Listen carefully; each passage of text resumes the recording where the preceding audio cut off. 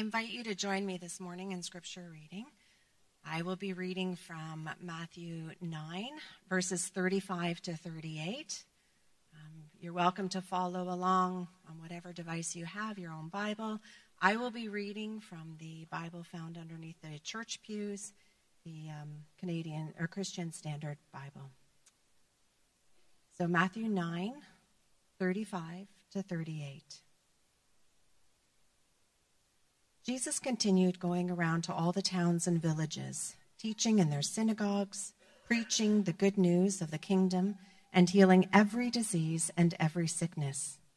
When he saw the crowds, he felt compassion for them because they were distressed and dejected like sheep without a shepherd. Then he said to his disciples, "The harvest is abundant, but the workers are few.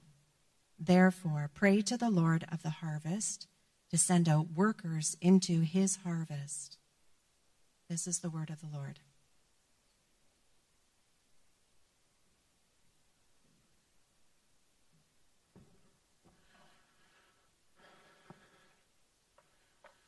Well, good morning. It's great to see you all. My name is Jeff, and I serve as one of the pastors here. And this morning I have the honor of reflecting on this passage together and seeing what God would have for us as individuals and for us as a church. Before I get into that, I did want to give you an update on our Christmas giving project. Over 2 years ago, we set a goal, a quite audacious goal, of raising $100,000 over 2 years. And the purpose of this money was to build a fence that would actually protect the property of a school in Burundi. So every year, if you don't know, every year we raise funds for a project at the school. And it was identified as a need. There was growing concern for theft on the property, but more than that, for the dorm that was now built on the property for actual security, particularly for if there were to be girls staying on property, they needed that to be safe. And so we thought, can we take care of this as a church? So we over the last 2 years have this goal of raising $100,000. And so after 2 years, I'm really happy and excited to report to you that we raised $98,102. And so that is an incredible amount of money. And so I know even at the end of the year, to give above and beyond, even to meet our budget and other things like a capital campaign project, for us as a church to be able to actually value something like this is incredible. And so this money, I get to go there more often than many of you. And so I get to see in person the impact of these projects. And it's a privilege for us to be able to be a part of the work that's God is doing in this part of the world. So thank you for what you're doing and sacrificing to be part of this project. So, So we'll give you updates as we kind of actually start to build the fence and as it actually starts to come about. So I want to give you that update. Secondly, just wanted to say that this is our last Sunday in a sermon series. We're taking the next 30 years to go through the book of Matthew. And so we're on Matthew chapter 9, as was read for us by Char. And so today we're going to take a little break after today, and then we're going to move on to a new series next week on prayer. And so we're excited for that. So this is our last little look into the gospel according to Matthew, and then we'll move on. And so let me just pray, and then we'll get into it. And so, God, we come to you this morning, and by faith, we believe that you are here among us, that you're present with us in this room. And God, we know that you are the God of revelation, and that you seek to not hide yourself from us, but you want us to know you and to know your will. And so this morning, God, we just pray that you would open our minds, open our hearts, give us a sense of your leading in our lives as we consider your words and how you taught your disciples. And so, God, would you, just speak to us this morning. In Jesus' name we pray. Amen. And so there's this really beautiful picture in the book of Isaiah, chapter 52. The city of Jerusalem had just been destroyed by Babylon, which was the great empire of the time. And all the Jewish people had just been taken captive and sent into exile. But there remained just a few people left in the city of Jerusalem.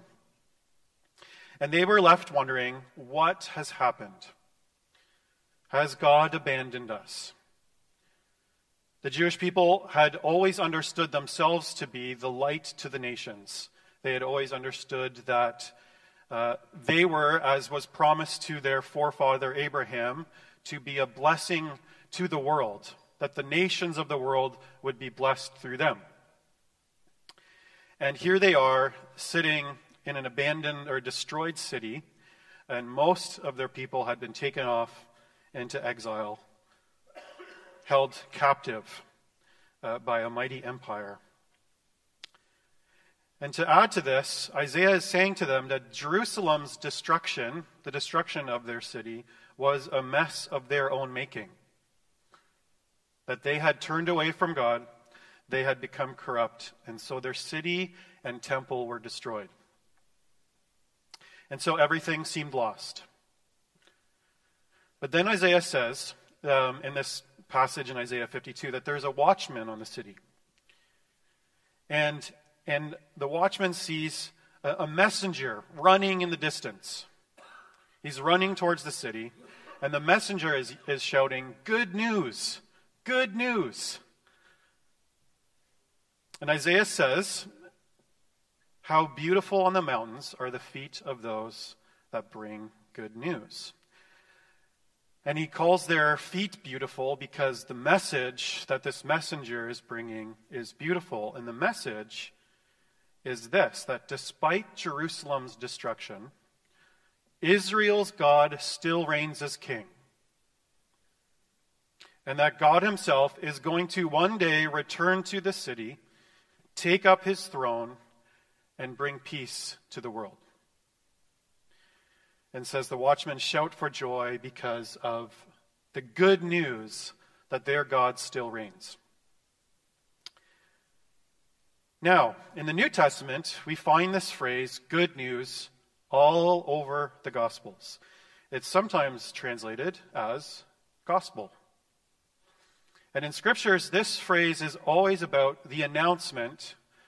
The type of news that is good is the announcement of the reign of a new king. And in the New Testament, the gospel writers use that phrase to summarize all of the teachings of Jesus. That is why the books themselves are called gospels. It is the gospel, it's the good news of this new reign according to Matthew. And they say that Jesus went about proclaiming the good news of God's kingdom. Jesus was a messenger of the arrival of a new kingdom. But the way that Jesus described God's reign was very surprising to everybody. Now, if you think about an empire or kingdom, I know we don't use that language, kingdom, so much anymore. If you think of empires, they're powerful. You know, a successful empire needs to be strong. It needs to be able to impose its will. And it needs to be able to defeat its enemies because there's going to be people competing for their kingdoms and their empires. But Jesus said that the greatest person in God's kingdom was the weakest and the one who loves and serves the poor. And he said that you live under God's reign when you respond to evil by loving your enemies and forgiving them and seeking their peace. And so this seemed like to everyone, as Jesus is talking about a new kingdom arriving, like an upside-down kingdom. The reverse of how we typically think about how kingdoms are established and how they exert their reign. But Jesus brings the news, the good news of a different kind of kingdom. And how beautiful on the mountain are the feet of those that bring good news. So what does this have to do with Matthew chapter 9, verses 35 to 38? Now, I don't know if you noticed, but the very first verse in this section is that Jesus was going around to all the towns and villages, teaching in the synagogues, preaching what? The good news of the kingdom. And not only was he preaching the good news of the kingdom, it says that he was also healing every disease and every sickness that was among the crowds. And so God's reign was not just being talked about as an event in the future that is coming one day, but there was a sense in which it was being brought into their lives in the very present. And this isn't the first time that Jesus is talking about a new kingdom. The term kingdom appears 53 times in 42 different places in the Gospel of Matthew. Matthew has 28 chapters. And so Jesus was constantly talking about God's kingdom. And this is how he framed what he was doing. And to provide some context as to where we are in the Gospel of Matthew, I have a little image up there. Matthew chapter 1 and 2 is really talking about the birth of a king. And a lot of royal language and descriptions are used to describe that. In Matthew chapter 3 and 4, Matthew describes the inauguration of the kingdom, where Jesus is baptized, and then he goes into the wilderness. And what is the temptation that the tempter brings before him right away? He says, the devil took him to a very high mountain, showed him all of the kingdoms of the world and their splendor. And he said to him, I will give you all of these if you bow down and worship me. The temptation to Jesus immediately as he begins his ministry is, these kingdoms can be yours if you do this my way. What does Jesus say immediately after coming out of the wilderness? What's the first words that he says? Matthew chapter 4, verse 17, in his ministry, repent. Why? Because the kingdom of God has come near. Jesus, in the Sermon on the Mount, chapters 5 to 7 of Matthew, is really describing what life in the kingdom looks like. This upside-down kingdom that people are trying to understand. This is Jesus' big explanation, a collection of his sayings, his teachings, describing what a person operating in the kingdom of God would look like and what they would value. And now in chapters 8 to 9, Jesus brings the kingdom into reality, into the day-to-day lives of people. And so in chapters 8 to 9, we're told 9 stories of Jesus bringing God's power into the lives of hurting and broken people. 9 different stories of Jesus' power coming in to the lives of people. Jesus demonstrates his power over sickness. He demonstrates his power over death. Jesus demonstrates his power over nature, and he demonstrates his power over the demonic. Jesus is demonstrating that in God's kingdom, every part of our broken world that has been corrupted by sin is now being overpowered, and the effects of that brokenness are beginning to be undone. And so after 9 examples of Jesus demonstrating his power and inviting people to follow him in this new way of life, the religious leaders, the Pharisees, do not conclude that Jesus is from God. They actually conclude that he's more like a double agent of sorts, and that he seems to be doing good, but actually he's doing evil. And verse 34, which is the verse just before what we just read, says that the Pharisees reported that he drives out demons by the ruler of the demons. And so the religious leaders are seeing this Jesus talking about God's kingdom, and they're suspicious, and they don't trust him. In fact, they say, no, he's actually the enemy in disguise. That's what's going on here. And so it was this kind of response to what God was doing that led Jesus to say that the crowds were like sheep without a shepherd.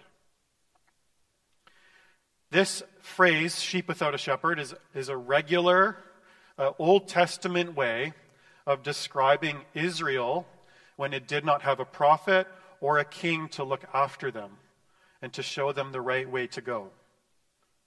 You can see this in Numbers 27, 1 Kings 22, Ezekiel 34. This is a common phrase in which Jesus is identifying rightly that the people did not have a prophet or a king to lead them in the right way. So Jesus saw that the Jewish people didn't have the leader that they needed.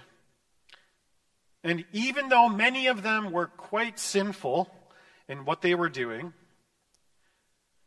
Jesus' response to the crowds was not condemnation. He did not come to condemn. He's not seeing them, without leadership and living aimlessly and in many ways sinfully, saying, I'm now condemning you for how bad you've screwed up and how sinful you are. This is not the posture of Jesus when he comes. It says that he had compassion on them. When he saw the crowds, it says, he felt compassion for them, for they were like sheep without a shepherd. God's response to people is compassion. God does not come to you in your life with a spirit of condemnation. He sees you in your distress and your dejection, and he comes to you in compassion to rescue you. Does God condemn sin in this world? Yes, and we're grateful that he does. But for you as a person, God is not coming to you in a spirit of condemnation. He comes to you in compassion. He is a good shepherd. This is what shepherds do. They take care of their sheep. And so Jesus started to heal the sick and confront evil. He was beginning to provide the leadership that they were longing for, and he was beginning to lead them in the right way of life, which is another way of saying righteousness. He was leading them into righteousness. But those who had their own agenda, those who had hoped to be the standard bearers for the kingdom, were caught up in their own ideas of what kingdom looked like. And it was them being caught up in their own vision of what the kingdom would look like for themselves that actually made them blind to the very thing that God was doing right in front of them. And it's interesting that in this context, it was those that had the greatest need, who were so caught up in the brokenness of the world, that just saw with clarity the good news that Jesus was bringing. And it was those who were seeking to control how things should go, the religious leaders at the time, that missed what God was doing right in front of them. And so Jesus looked at the crowds, and he saw them not only as sheep without a shepherd, but here he starts to change the farming imagery.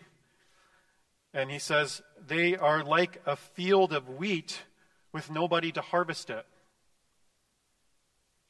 It says in verse 37, he says, the harvest is abundant, but the workers are few. The crowds were eager and ready for God's kingdom to come, but they didn't quite know what it looked like or where to find it. And so Jesus says to his disciples in verse 38, therefore, pray to the Lord of the harvest to send out workers into the harvest. Now, outside of the Lord's Prayer, this is one of the only examples of Jesus directly telling his disciples what to pray for. He is saying, go to the farmer. The Lord of the harvest is, like the farmer, the one who planted it, the one who's caring for it. go to the farmer and beg him to send out workers to bring in this harvest. That's Jesus' prayer. That's his instructions for the disciples to pray. Now, interestingly, what does Jesus do immediately after he instructs his disciples to pray this? What does Jesus do immediately after he instructs his disciples to pray this? Well, if you read the next verse in chapter 10, which I know we're not looking at, but we'll just peek at it. Jesus says, I'll read it for you if you don't have to look it up, but look it up if you want. Jesus called his 12 disciples to him and gave them authority to drive out impure spirits, to heal every disease and sickness. And then he says, when you go out, say this. What could he possibly want them to say? The kingdom of heaven has come near. The kingdom of heaven has come near. What does Matthew tell us? Jesus has been doing in the last few chapters, Matthew has described for us that Jesus is going around to all the towns, preaching the good news of the kingdom, healing every disease and every sickness. And what does he now tell his disciples to go now do? Drive out impure spirits, heal every disease and sickness, telling them that the kingdom of God has come near. See, as his disciples prayed this prayer, the answer comes back to them very quickly that they themselves are to be the answer to their own prayer.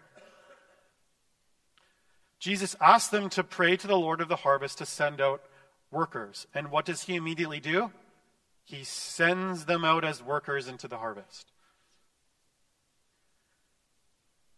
This is the way that it often works with our prayers, actually. That we become, God is wanting us to become the answer to the prayers that we are praying to him. And so I want to make just 3 kind of sub-observations about this particular image that God gives us about harvesting. I want us to see that the primary way that God is working in this world is through people. And more specifically, God is working through the people of God. This is a title for the Jewish people in the Old Testament, and this is a title now given to the church in the New Testament. Which means the regular way of answering that God uses to answer prayer involves us.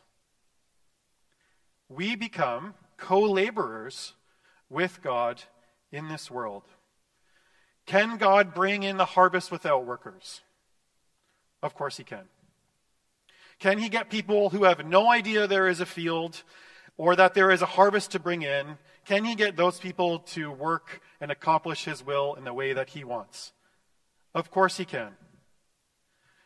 But Jesus is instructing his disciples to ask him to send out workers. And so God is looking for willing, obedient workers to take up the task of bringing in the harvest in this world. And this actually becomes the vocation of the church, and for us, our vocation as Christians, to see ourselves in this way as bringing in the harvest that God has in this world. This means that it is all the more important that we are listening to his instructions on where and when to harvest. And so next week, we're going to be starting a new sermon series, as I said, on prayer, which is a critical part of actually not just asking God, but listening to God about what he would want us to be praying for and responding to. And so the first observation is that God actually wants to send laborers. The second is that Jesus portrays the crowds of his day as being an abundant harvest. God is looking at a broken world, a world where his people are enslaved by a different kind of kingdom, and he sees a harvest ready to be brought in. Meaning there is a readiness to receive and accept the good news of the kingdom. Now, I think has, depending on the tradition you've come in, but if you grew up in an evangelical type of church, I think this imagery often goes in terms exclusively as evangelism and people's willingness to hear and respond to evangelism. And so in this way of thinking about it, as the workers are evangelists, and all we need to do is go out and share our faith. And we're told that there's going to be a lot of people that are going to say yes as we share our faith, invite people to accept Jesus as their Savior. Now, I think that's a critical part of what Jesus is asking as he sends out laborers into the world to bring in his harvest. But as we think about the kingdom of God coming into this world, the harvest that God is looking to bring in, that he's producing, is his kingdom coming into this world, which of course includes people responding and giving their allegiance to the king. But more than that, it is the kingdom of God coming into the present, where we bring it. And so it may feel like there is a resistance to, sharing our faith. That might be that people are not, how many people are going to say yes if I actually share my faith frequently? But the position that Jesus wants us to have is that as we consider the crowds of our day, as we see brokenness in relationship with God, as we see brokenness with relationship with others, as we see brokenness in our relationship with creation, as we see brokenness in our relationship even within our very self, Jesus says there's a readiness, there is a brokenness that is ready to be responded to as the kingdom of God comes into this world. And so it's a huge encouragement for us, actually, to go out in boldness, to see the opportunities for the kingdom of God to be expressed in this world. Yes, through evangelism, but more than that, in the fullness of the kingdom of God coming into this little place of the world where God has put us at this time. And as God sees the world, he sees it as a harvest that's abundant, ready to be brought in. The third observation is that Jesus portrays himself as the Lord of the harvest. There are three images that regularly appear in the Gospels, and that is the gathering of sheep into a flock, the gathering of people at a banquet table, and the gathering of the harvest into the barn. Jesus uses this imagery of gathering in these three different ways around a banquet table to feast and enjoy, as a sheep who are being cared for, and as workers, as laborers in the field, bringing in the harvest. In all of these examples, Jesus always portrays himself as the gatherer, but he employs us as a community of co-workers to participate in the task. And so the harvest is so important to understand, that the harvest is his. We are just the workers in his field and in his kingdom. This is a critically important distinction that actually provides the foundation that gives freedom for us to be kingdom workers in this world. God is not asking you to be the Savior of the world. God is not asking this church to be the Savior of Niagara-on-the-Lake or Niagara region. God is not asking any of us to take on the burden of being the saviors of the world. He is handling it. His invitation is to join him. Yes, the scripture is clear. We are to be the hands and feet of Jesus in the world. But as one author says helpfully, this world is not ours to save. It is God's to save. And so when we can be unburdened by the weight of saving this world or saving people, and not have that as a starting point of our work in the world, but actually by responding to invitation, to obedience and faithfulness, to a wonderful God who is a generous employee who gives us this incredible vocation to do about his work in this world, it changes the way in which we engage in sharing our faith in both word and deed. And so he is inviting us to join him in the work of the redeeming of this world. But the invitation is for us to work for the farmer and to trust him for the crop, and to bow our knee to the king.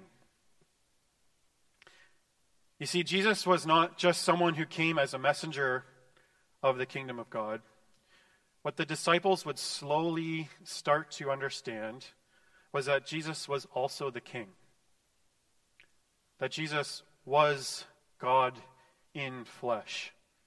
And the question on everyone's mind as they slowly began to understand this kingdom that he was bringing in, and slowly beginning to see that he himself was more than just a messenger of this kingdom, the question they were asking themselves that was on all of their mind was, how was he going to bring about his reign over this world? You know, they saw his kingdom coming into like little situations and individuals' lives, and that was incredible to see and miraculous. But we're talking about it's going out into the whole world. How could it possibly go up against the powers of the Roman Empire? How could it possibly go up against the powers of the kingdom of darkness? How could it possibly go up against the powers of the sin within our very own hearts? Again, if you think about a powerful and successful kingdom, it needs to be strong. It needs to be able to impose its will. It needs to be able to defeat its enemies. But Jesus said, the greatest in the kingdom of God was the weakest and the one who loves and serves the poor. And he said, you live under God's reign when you respond to evil by loving your enemies and forgiving them and seeking peace. And so, although no one expected it, it was the most consistent, obvious thing that Jesus could do. That Jesus brought in his reign over his world. He brought in the defeat of the great, mighty Roman Empire and the empires of this world. He brought in his defeat of the powers of the dominion of darkness. He brought in his defeat over the very sin within your and mine heart through an act of sacrificial enemy love. This is why in the Gospels, Jesus' crucifixion is depicted as his enthronement as the king. It's him actually in that act of sacrifice, of laying down his life for his enemy, that it's in that very act that he's enthroned as king. He receives a crown out of mockery, but it's the truest crown anyone has ever received. He receives a robe to demonstrate his royalty. He's exalted up, not on a throne, but on a cross. And the good news is that Jesus has now defeated sin. He rose from the grave, and he reigns as king. And he has dealt with our sin and corruption himself. And that he conquered it with his life and with his love for us in this world. And now he sends us as followers to go out, to keep announcing through word and through deed the good news of this upside down kingdom. And our task as the church is to invite everyone to give their allegiance to him, the true and right king, who defeated death with his love. This morning, we're going to be celebrating communion. Now, communion is a practice that was instituted by Jesus with his disciples before he was crucified.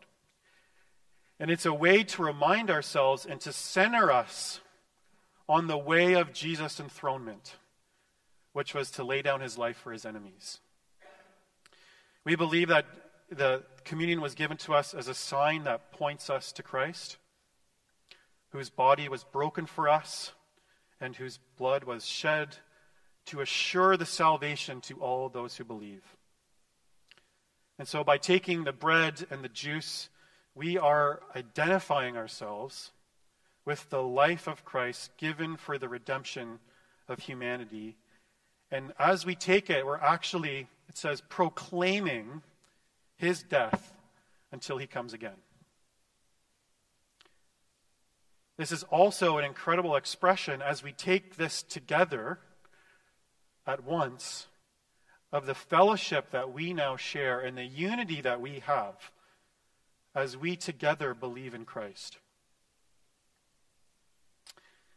At its heart, communion is a celebration and a giving thanks of what God has taken care of our greatest need through his death and resurrection.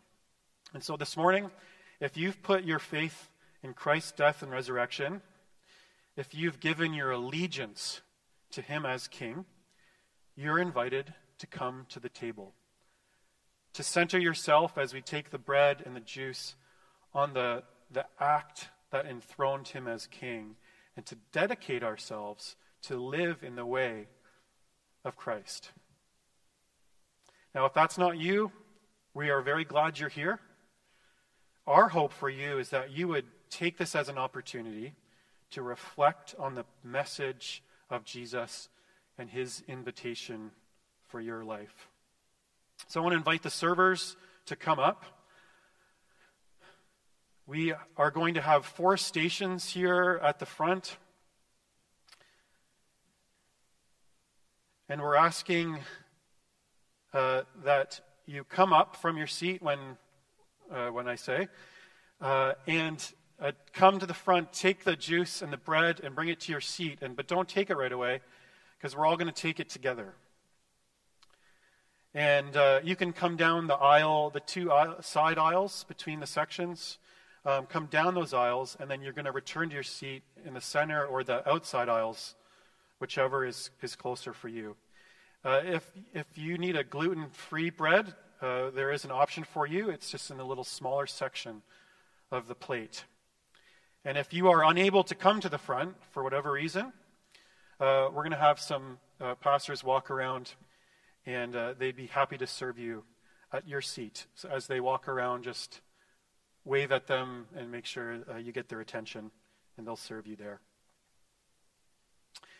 And so, let me pray, and I'll invite you to come forward.